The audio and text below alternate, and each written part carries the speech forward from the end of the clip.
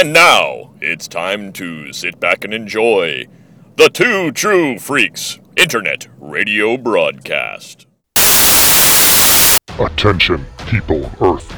Do not resist us. All who oppose us shall be annihilated. We command the most powerful army of monsters in the universe. They are sure to defeat your Earth monsters.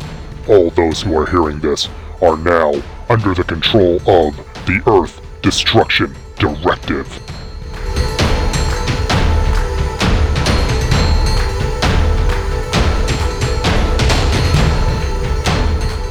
Hello everyone and welcome to Earth Destruction Directive.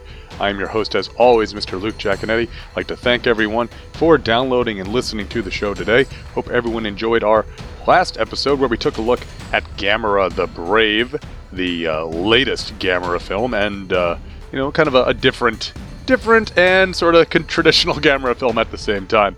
So today we are going another movie, but we are jumping way back. We are going into the Showa era, and we are taking a look at Atragon all the way from 1963, featuring the legendary flying submarine Gotengo, and of course the dragon monster Manda. But before we get to that, we do have some news, so let's jump right into it. The Godzilla -1 trailer has had a Daikaiju-like release on YouTube, with the video from Toho's official YouTube channel having reached an astounding 7.7 million views in only 3 weeks.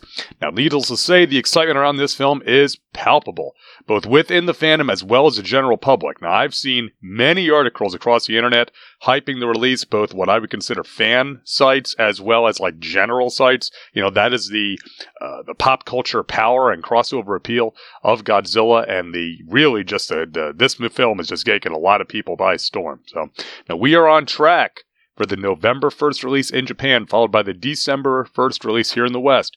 So I expect Toho to keep the promotion train rolling as we move here into the fall for Godzilla -1. Now, in other Godzilla theatrical news, Godzilla 2000 is returning to the theaters in the US. For its 23rd anniversary, Godzilla 2000 is getting a special engagement from Fathom Events in November.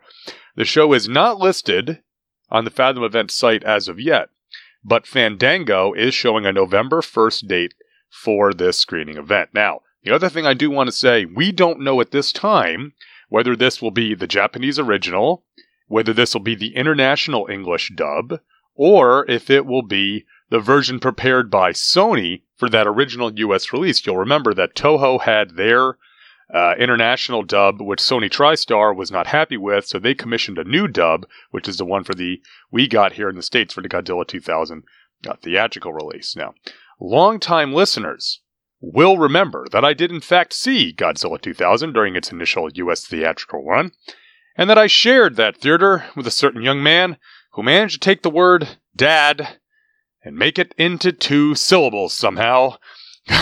Go check out episode 16 of the show for details. And once I hear more info on this special event, I will post either on my social media or here on the podcast. So please keep an eye and an ear out for that one. Now, in Ultraman news, Battle Kaiju Series 02, Ultraman vs. Alien Baltan, is coming to Blu-ray from Mill Creek this December. This is a collection of episodes from various Ultra Series shows featuring that fan favorite alien ninja, Baltan.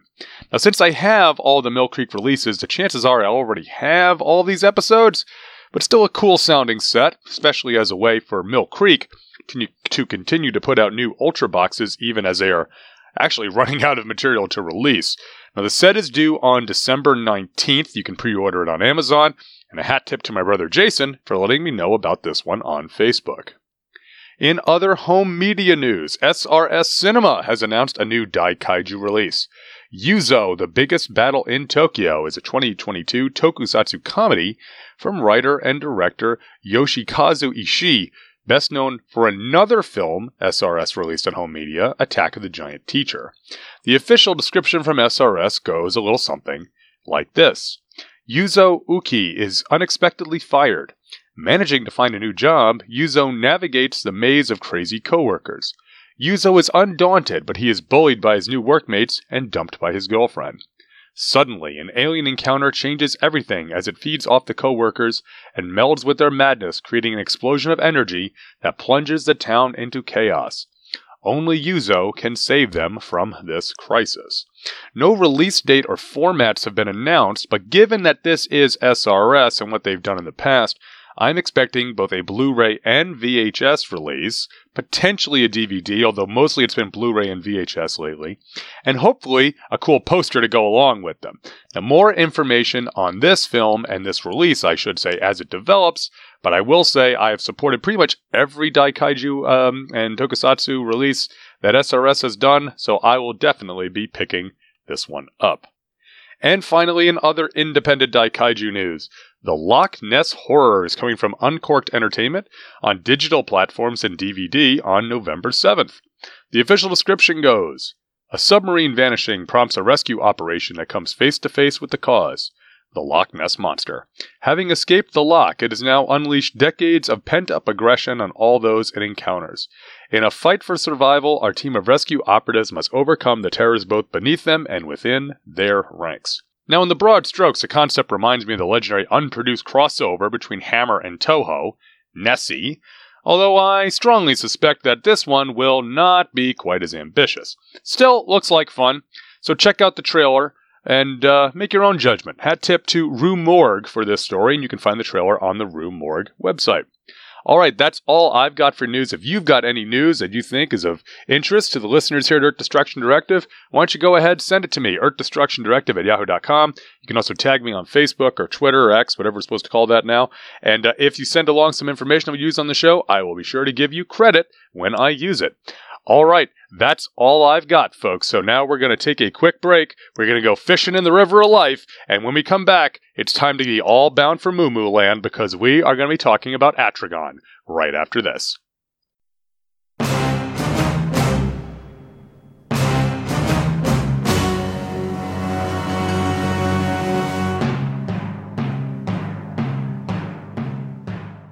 My name is Grundy, born on a Monday.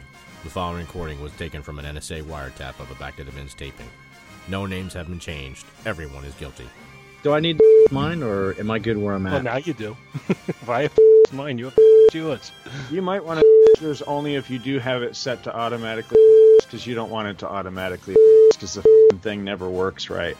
Because what'll happen is it'll be used to you at a particular and then if you go out of that, it scrambles to a and it doesn't fast enough. So it's better to just set it up. Oh, okay. It really doesn't work well. So I checked. Right. I checked my my king. It definitely billed me for the hotel for all three of us. Join Back to the Bins every week for goodness. Solomon Grundy hate voiceovers. Alright, folks, we are back here on Earth Destruction Directive. Time to make mine a 99 and get into our feature. We are talking about the film Atragon, which its Japanese title is Kaitei Gunkan, literally the undersea warship, which was released to Japanese theaters by Toho on December 22nd, 1963. American International Pictures released a shortened English dub version of the film to American theaters in December of 1964. Now we have three writers sort of credited on this. So our first writer is Shunro Oshikawa, who is credited with the story. Oshikawa was a pioneer of science fiction in Japan, and his most well-known work is Kaito Boken Kidan Kaitei Gunkan, literally undersea warship, a fantastic tale of island adventure, which was written in 1900, in a story depicting an alternate future where Japan is at war with Russia, and it features a undersea warship, a submarine. Now, the book was so successful that it actually spawned a series of 5 follow-up stories through 1907. Oshikawa is generally credited as helping create the genre of adventure fiction in Japan, but his works also helped to popularize nationalism and imperialism in Japan through popular culture during this period. Now, Oshikawa's works mostly remain untranslated, and thus his influence is primarily remembered only in Japan, with the exception being of adaptations of his work, such as this film. Now, Wikizilla lists Shigeru Komatsuzaki as an uncredited contributor to the story. Now, Komatsuzaki was an author and an artist perhaps best known actually for his commercial artwork for model kits in Japan, ranging from Gundam to Thunderbirds and Captain Scarlet. Komatsuzaki also wrote science fiction adventure novels and worked for Toho as a production designer, films such as The Mysterians and Battle in Outer Space. Now, one of his books, The Undersea Kingdom, is tagged with a characters inspired by credit on Wikizilla for the use of the Mu Empire as the enemies, I should say, in this film. Now, he is uncredited, so I don't know to what extent that is, whether it was just something unofficial, but there you go. I'll let you sort that one out for yourself. And last but never least, we have Shinichi Sekizawa on the script. Very familiar name to Toho fans, Sekizawa was one of Toho's most prolific writers and helped shape the very basis of the daikaiju genre during the Showa era. Now, by this point in 1963, Sekizawa had written Varan, Battle in Outer Space, the obscure Secret of the Telegion, one of the supposedly lost films, Mothra, King Kong vs. Godzilla, and The Lost World of Sinbad, aka Samurai Pirate, a tokusatsu fantasy, which I've never seen and sounds amazing. Now, Sekizawa would go on to continue working for Toho through the early 1970s and is rightfully very well remembered for his many contributions to the genre.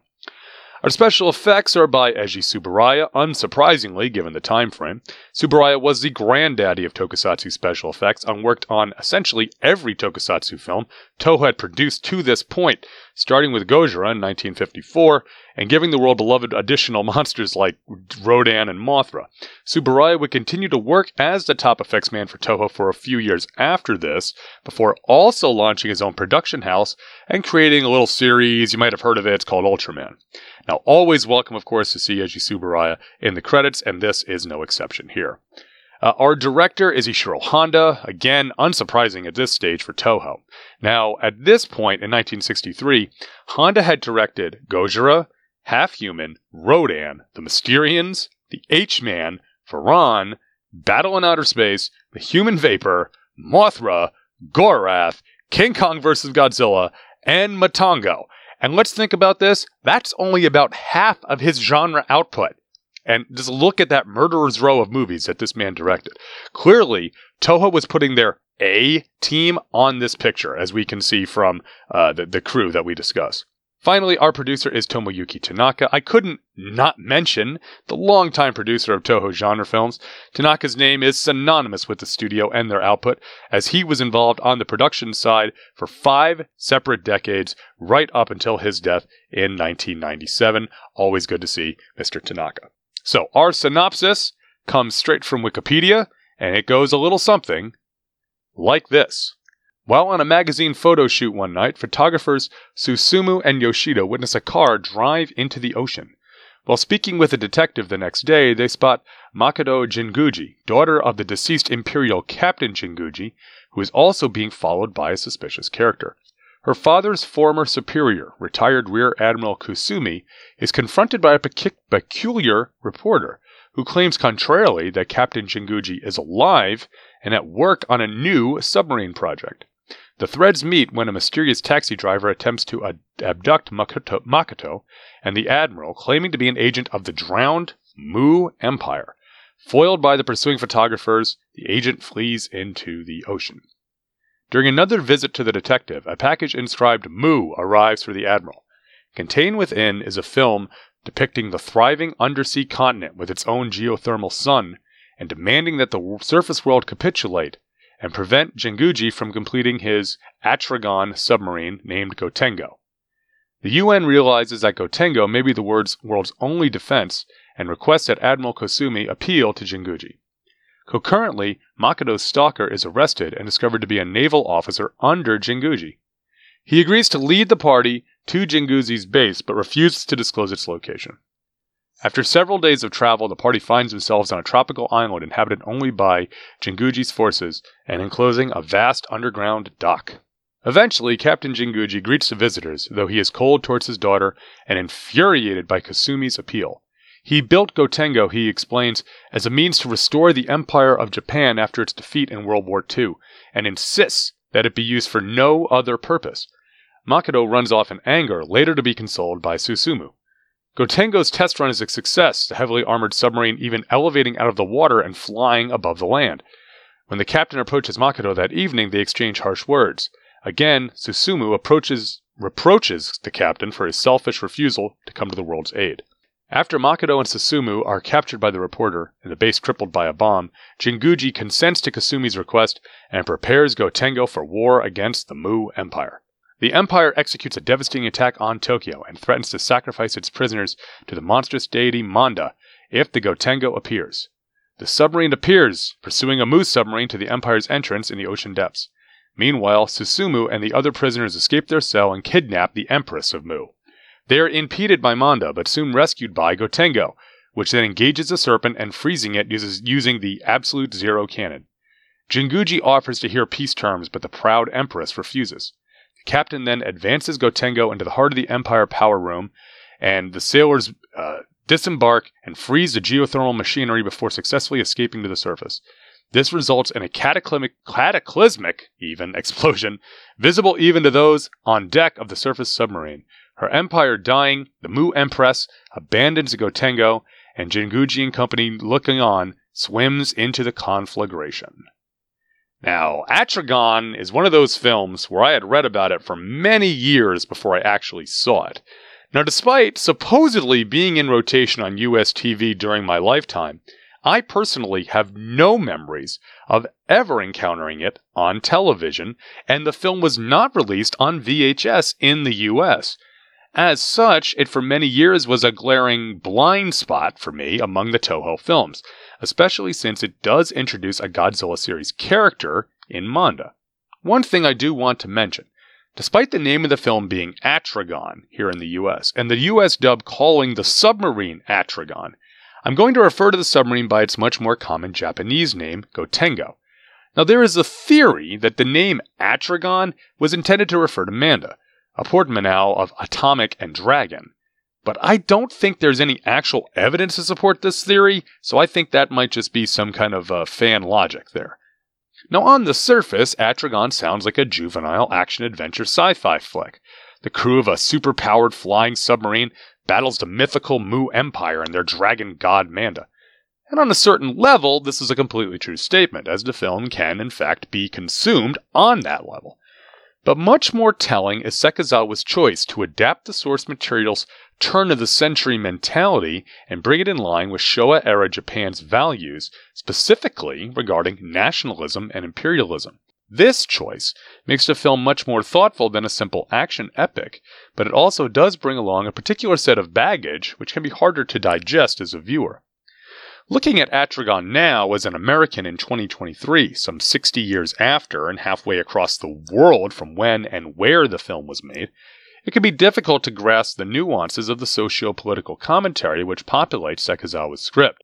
Now sure, we have our own tendencies to both of these sentiments here in the West, but there is definitely a bit of outside looking in here compared to what I presume a native viewer would experience.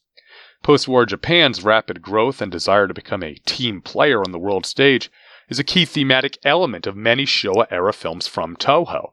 But in Atragon, this is played almost from the reverse angle. Captain Jinguji is a throwback or an anachronism, a man out of step with the current political and social norms, who finds his own values strongly and sorely tested. In effect, this is the story of Jinguji learning to, if you'll pardon the expression, read the room, and reconcile his own strongly held beliefs with the modern zeitgeist of his homeland. Jinguji is far and away the most important as well as the most interesting character here. He presents an argument which is both understandable as well as frustratingly narrow at the same time. He and his crew created the Gotengo to protect Japan, and as a patriot, he does not feel that it is his responsibility to police the rest of the planet, as his duty is to his country. Now, as a self-described patriot myself, I very much can identify with this desire for a limited scope. In this case, why should Japan solve the world's problems? Now, this is counterpointed by the fact that the Mu Empire is a threat to the entire world, including Japan. If the Mu Empire rips the planet apart, would not Japan also be impacted? Jinguji's close-mindedness and one-track way of life is difficult with which the viewer to sympathize. While Jinguji does come around and agree to deploy Gotengo to stop the Mu Empire and be a good global citizen, his initial stubborn refusal is a unique motivation at this stage in the Showa period, especially from a studio like Toho. Now, many times the villains or other obstacle characters in a Showa film reflect the negative aspects of modernization of Japan, capitalistic greed being a common theme, or ecological disaster in the name of progress. With Jinguji, though not a villain, the obstacle, however, comes not from modernization, but rather from tradition. It is a different approach from Sekizawa, and I do appreciate that he does have Jinguji be redeemed in the end, not only putting aside his outdated notions, but also reconciling with his daughter and moving forward into a new world. Now compare this redemptive arc to the Mu Empress. So devoted to her singular worldview, she chooses to sacrifice herself to the roiling sea, rather than accept her way of life is gone. It's another intriguing choice for Sekizawa to have the villain go out on their own terms, rather than be hoisted by their own petard, as is often the case for Showa villains from Toho movies. The other characters in Atragon, however, do not hold up as well, as they are mostly there seemingly to move the story to get us introduced to the reclusive Jinguji. Susumu and Yoshido, seemingly our protagonists, don't have a whole lot to do other than move from place to place, and serve as a fairly goofy way to introduce us to Makoto. The fact that they shoot pictures for magazines is not of use to the plot beyond having them be out in the middle of the night to witness the first Mu agent driving his car into the ocean. Usually Sekizawa has characters' professions be something useful to the overall plot, such as a reporter or a scientist, or even Sakurai being a drummer from King Kong vs. Godzilla, but that's not the case with these two. Their capture and escape from the Mu Empire is a good enough action sequence, but other than them straight up stabbing a guard to death, it is not one of the more memorable types of scenes of that nature from Toho's films of this era. Makoto herself is similarly not given much to do in this story, which is both unfortunate and ultimately not surprising, as heroic girls in Toho films of this period are often quite well behaved, with the better roles often reserved for the villainous girls. She does get to have her big dramatic moments with her father, which as a dad I very much appreciated, but again, she's mostly there to be moved around like a chess piece. I will say the other character which I would like to mention is the High Priest of Mu, who is a different take on a stock Daikaiju character, a stock character often appearing in any film involving a monster god on a South Seas island. While the High Priest in this scenario is often an obstacle for the heroes to overcome, such as in Mothra vs. Godzilla from 1964, the priest here is a straight-up bad guy, deliciously savoring his coming revenge on the surface world and vigorously leading the massive and choreographed prayers to Manda. It's a small role, but certainly a memorable one. Now, I do also want to mention the seemingly ubiquitous native prayer scene, as we often get in films like this, where we have a monster god. And, somebody called Tammy Wynette, because that's what they need for this scene, if you know what I'm talking about. They are definitely all bound for Moo Moo Land. They're justified and they're ancient. And I didn't see an ice cream van, but I can only assume, right? So, anyway. The other thing I do want to mention here is that there is a whole bunch of familiar faces in the cast. Now, I'm just going to rattle these off. We've got Tadao Takashima, Jun Tazaki, Kenji Sahara, Hiroshi Koizumi, Akihiko Harada, Yoshibumi Tajima, and Hideo Amamoto, all in this film. And if you're a fan of Showa Toho films, you will recognize every single one of these folks, even if you don't recognize their names when I read them. As soon as you see their faces, you know who I'm talking about. In this sense, with Atragon being made when it was, and being a definite A picture, as I said, they pulled out as many stops as they could, and it is clearly reflected in the cast. They wanted this film to be a success. Now for me, ultimately, the biggest problem with Atragon really comes down to the pacing. There's a lot of story and exposition in the first half of this film, and most of the characters who are there for that portion of the film are not the most exciting ones. So we end up sort of marking time until we meet Captain Jinguji, and then it still takes a little while for the pace to pick up after that. I must say, once things get started in that last act, the action becomes almost breakneck, with Gotengo battling Manda, as well as the Mu Empire fleet, the sailors infiltrating the Mu Empire to destroy their generators. So the film does end well, and it perks up the audience, but there's an awful lot of talking to get us to that last act. As I said, I never saw this one as a kid, so I do wonder what preteen Luke would have thought of this. I suspect it would not have been in heavy rotation compared to some of its other fellow films from the same era. Now, one area that I don't think Atragon can be really criticized too harshly is the special effects as directed by Eiji Tsuburaya. The biggest and most notable effects creation is clearly the Gotengo itself. 5 different models were used for Gotengo, ranging from 30 centimeters, about 1 foot, all the way up to a whopping 4.5 meters, which is nearly 15 feet long. Now, that large-scale Gotengo had both radio-controlled and manually controlled elements and was big enough to fit an effects tech inside for some shots. The Gotengo remains one of the most singularly striking and beloved piece of mecha from the entire Daikaiju genre, and was so venerable that other craft were either directly or indirectly inspired by its design, including, of course, the Goten from War in Space, which you can hear in Gaiden 20, or the modern-day Gotengo from Godzilla Final Wars, which you can also hear in Episode 75. You might also want to take a look at the space battleship Yamato from Star Blazers. If you go check out Anime Freaks, elsewhere on Two True Freaks, I got a strong suspicion a lot of that's based on Gotengo also. Now, we get many loving shots of Gotengo in this film, both when it is being launched, as well as when it is in action, which will definitely please the mecha fans in the audience. I was reminded sort of the scenes in Star Trek The Motion Picture, where we get all the long, loving shots of the new Enterprise, kind of the same idea. You want to see the Gotengo, you get to see the Gotengo. Gotengo's opponent is, of course, the monster god Manda, which I keep jumping back and forth between Manda and Manda. I think it's supposed to be Manda. Now, being primarily based off of a Chinese dragon, only, of course, much more immense in scale. Now, initially, Manda was going to be a giant snake, and his name was simply Mammoth Snake, and then later, Mammoth Serpent. Now, blame the Chinese zodiac for Manda becoming a dragon, as the following year was the Year of the Dragon, so the choice was made to make him more dragonine.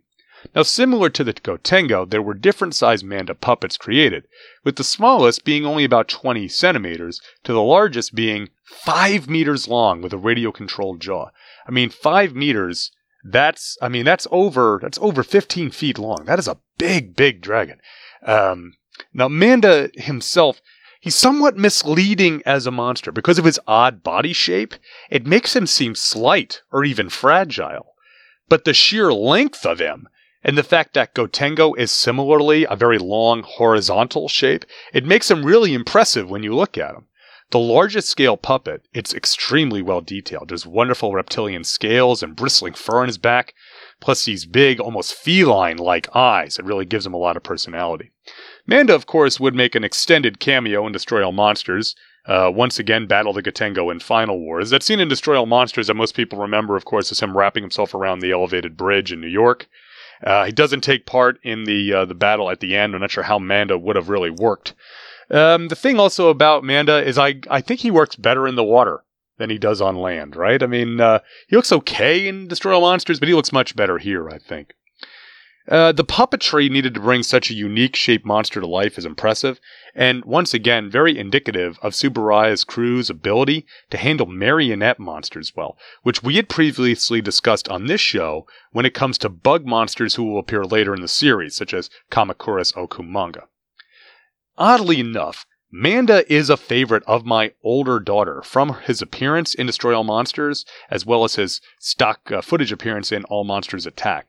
I suspect that this is because my daughter is a big fan of snakes, and this is the closest we have to a straight-up snake monster. Now, she is similarly a fan of Zigra from the Gamera series because of her love of sharks. She was legitimately excited when I told her that Zigra was coming back for the new Gamera Rebirth anime, even though we haven't watched it yet. Now, beyond the Gotengo and Manda, other solid effects work abounds in this film. When the Mu Empire attacks Tokyo, the destruction of the city is fantastic, reminding me of similar sorts of city-wide carnage from films like The Mysterians or Gorath. Now, these scenes of the city being ripped apart do certainly sell the complete threat of the Mu Empire. On the flip side, when the soldiers infiltrate Mu and start blasting everyone with their Zero rifles, there are several very well-assembled composition shots, with sailors and physical elements of the set blended well with models to create the illusion of the team running among huge equipment. And the gigantic explosion as the continent of Mu goes up in a massive ball of flame and smoke is extremely satisfying as a viewer, as these Mu Empire people finally get what's coming to them.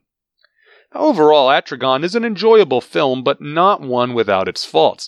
It's too talky and too slow in the front half, and it does try one's patience a bit as the story gets moving.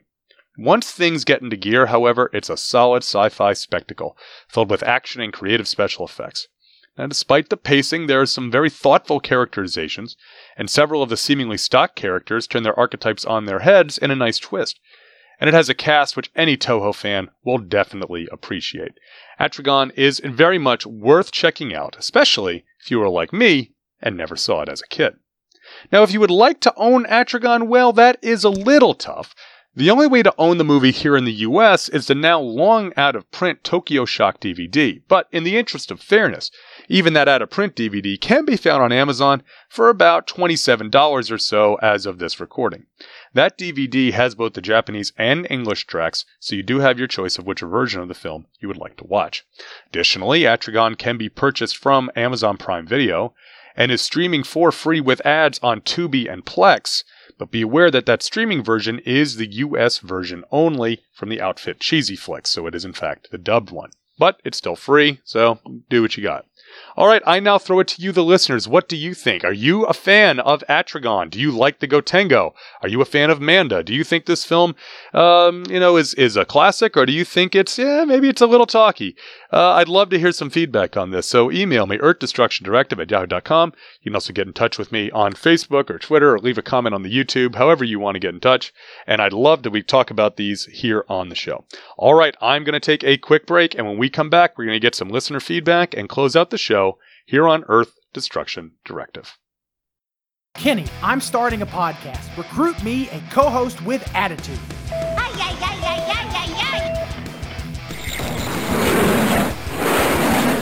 What the heck? I thought we put that teleporter in storage. Michael? Next time you want me on Kaiju Weekly, tell Jimmy to... Drop the act, Nathan. This is not the Monster Island Film Vault. Okay, fine. But what's going on? I'm having you join me on The Power Trip, a journey through the Power Rangers franchise.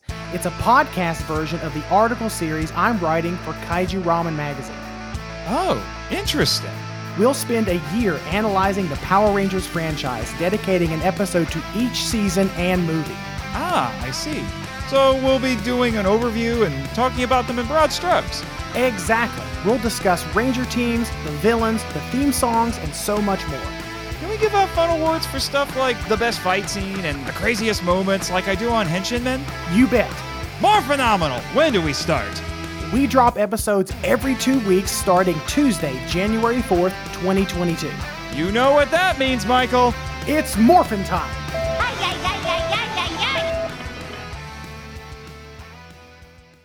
All right, folks, we are back here on Earth Destruction Directive, and now it's time for a little bit of listener feedback. If you would like to get in touch with the show, you can email me at earthdestructiondirective@yahoo.com. You can also reach me on Facebook. Just search for Luke EDD. You can also find me on Twitter /X @LJacone and use the hashtag #EarthDestructionDirective. Or you can find me on YouTube. Just search for Earth Destruction Directive. So our email this time comes from my good friend Billy D., host of the Magazines and Monsters podcast, and Billy writes about episode 119, which was our Gorgo comic, and Billy writes, "Hey Luke, just chiming in to say I've actually never read Gorgo. I've seen the movie and I think it's a good bit of fun. I think Guanondaland published a complete Gorgo, but I could be wrong. Thanks for the fun episode. Look forward to more and collaborating. Cheers, Billy D." Well, first off, thanks, Billy. Yes, first off, I do want to say thank you for writing in. Appreciate that. And yes, I have had a lot of fun collaborating with you on various things over the past year, 2 years or so. And I know we've got some stuff coming out as I'm recording this that have not quite hit your airwaves yet, so looking forward to that as well. I think you're right. I think that there is an outfit that's done a series of volumes to do the complete Gorgo, not one, but I think like a couple of different volumes. The ones I'm familiar with, I have the ones from the Kickstarter where there was the one where it was the Steve Ditko Gorgo, and now that one wasn't a Kickstarter. That one was from Abe Books, I think, or something like that. And they also did a Conga. They did a Steve Ditko Conga volume. And then there was like the one that was like the Joe Gill, the non Ditko, Gorgo as well. So some good stuff there. And yeah, I mean, you can read all those Gorgo comics because they're all in the public domain. So if you go to, Comic Book Plus or there's a couple other sites you can go to, they're all, it's free and legal to read. So Gorgo is a fun movie. I like it. It's funny. I've had a lot of Gorgo content on the podcast between that comic and then the, doing the new 4K from Vinegar Syndrome, which we covered on the YouTube. But I haven't actually done the movie yet. So I guess at this point, I'm going to have to do it. I had been trying to get a guest on to do that one because of the origin of the film as well as the Steve Ditko connection. Don't know if that's going to happen, so we'll see. I have to take a look. We'll have to plan out the next couple of years and get Gorgo in there. So anyway, thank you very much for writing in, Billy D. Appreciate to hear from you. As I said, folks, would love to get some feedback. We are getting a little bit low on the email bag, so any thoughts you have, if you ever want to hear your name on a podcast, writing an email is a very good way to do it. Right. So I want to give some thanks to Social Media Love for the last episode, which came from Jason Giaconetti, my brother, host of Bots, Bugs, and Babes. Derek WC from the Fanholes podcast. Tim Elliott, Gene, the podcasting machine, Hendrix. Billy D himself, a.k.a. Doc Strange. You just heard his email. Well, he's also supporting us on the internet. My good friend Adam Tebow, Brian Severe, Robert Ludwig, the most insane man among us, Siskoid, Sir Martin Gray, the Two True Freaks Podcast Network, and Professor Allen of the Relatively Geeky Podcast Network. Thank you, everyone, for those likes, shares, retweets, reposts, whatever it is they call them now on X/Twitter, because it's not a retweet anymore. As I said many times, a podcast, it's a labor of love, so getting that bit of feedback out there, getting that, sharing that link so that other people can maybe get find it, get exposed to it, it means all the world to me, and I really do appreciate everybody doing that, and hope to continue to see those great social media engagements. So thank you, everyone, for that. Now, the other thing I do need to say, we talk about this on every episode, and it's still true, is I do want to let everyone know that Earth Destruction Directive is, of course, for everyone. You are free to interact with this show in any way that you feel comfortable. If you want to be part of the Daikaiju community, you are welcome to do so here. If you're a newbie, if you're a veteran, if you only really like one monster, I mean, I think we could probably agree that there's other monsters have good traits, but if you only really like Rodan, hey, that's cool. We'll talk about it here. We're not here to gatekeep. We're a show for the people. All are welcome at Earth Destruction Directive. All right, so we've come to the end of an episode, and so now, of course, we must be looking forward. And so October is ostensibly Horror Comics Month. Not ostensibly, it is Horror Comics Month, and I'll often do a comic book just to cover that base and do some comics for Horror Comics Month. So we have a comic book series that we're going to be talking about from IDW. We're doing their Godzilla Oblivion miniseries. Very excited to have to revisit this one. The thing with a lot of these IDW books is that I read them and I enjoy them, and then they get bagged and boarded, and I don't usually revisit them until I cover them here on the show. So I'm very much looking forward to this one. This miniseries itself is not collected. It is. I think it is. There is a collection, but if you're on Hoopla like I am, it's not collected by itself. It's in one of the larger collections that they have there on Hoopla for Godzilla, so you can find it. I'm trying to look up. I'm going to vamp for a second while I look up on Hoopla which collection it is that has Godzilla Oblivion, which, as I said, is a 5-issue series from IDW, published a couple of years ago. Let's see.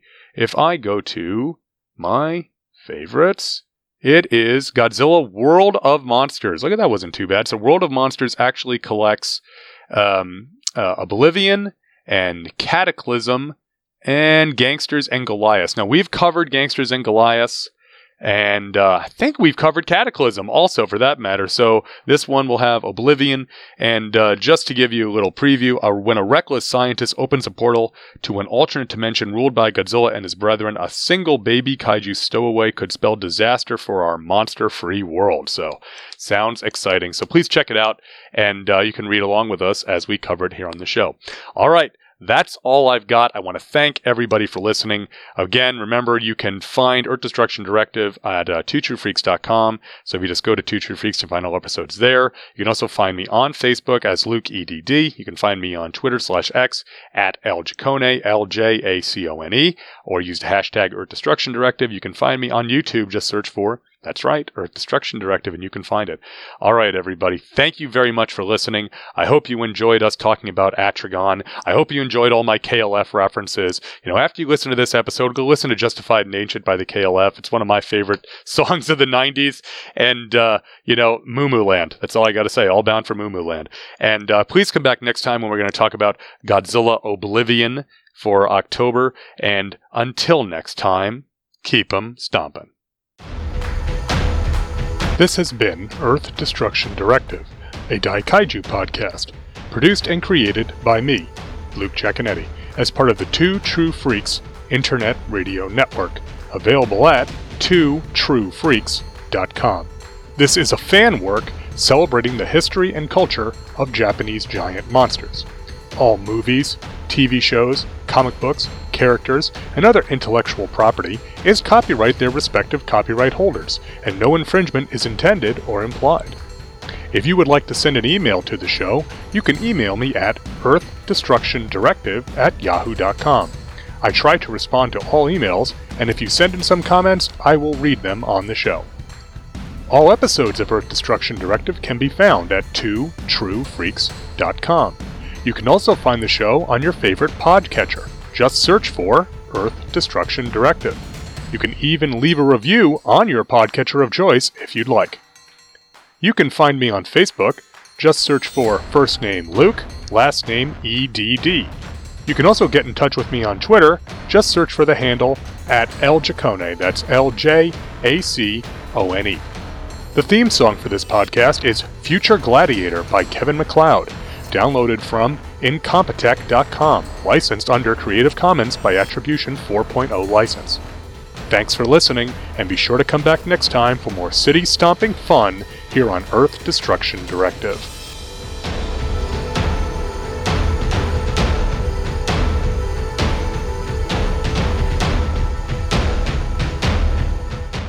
Tune in next time to hear the crusty old podcaster from Oklahoma say, There's a WTF moment if I ever saw one.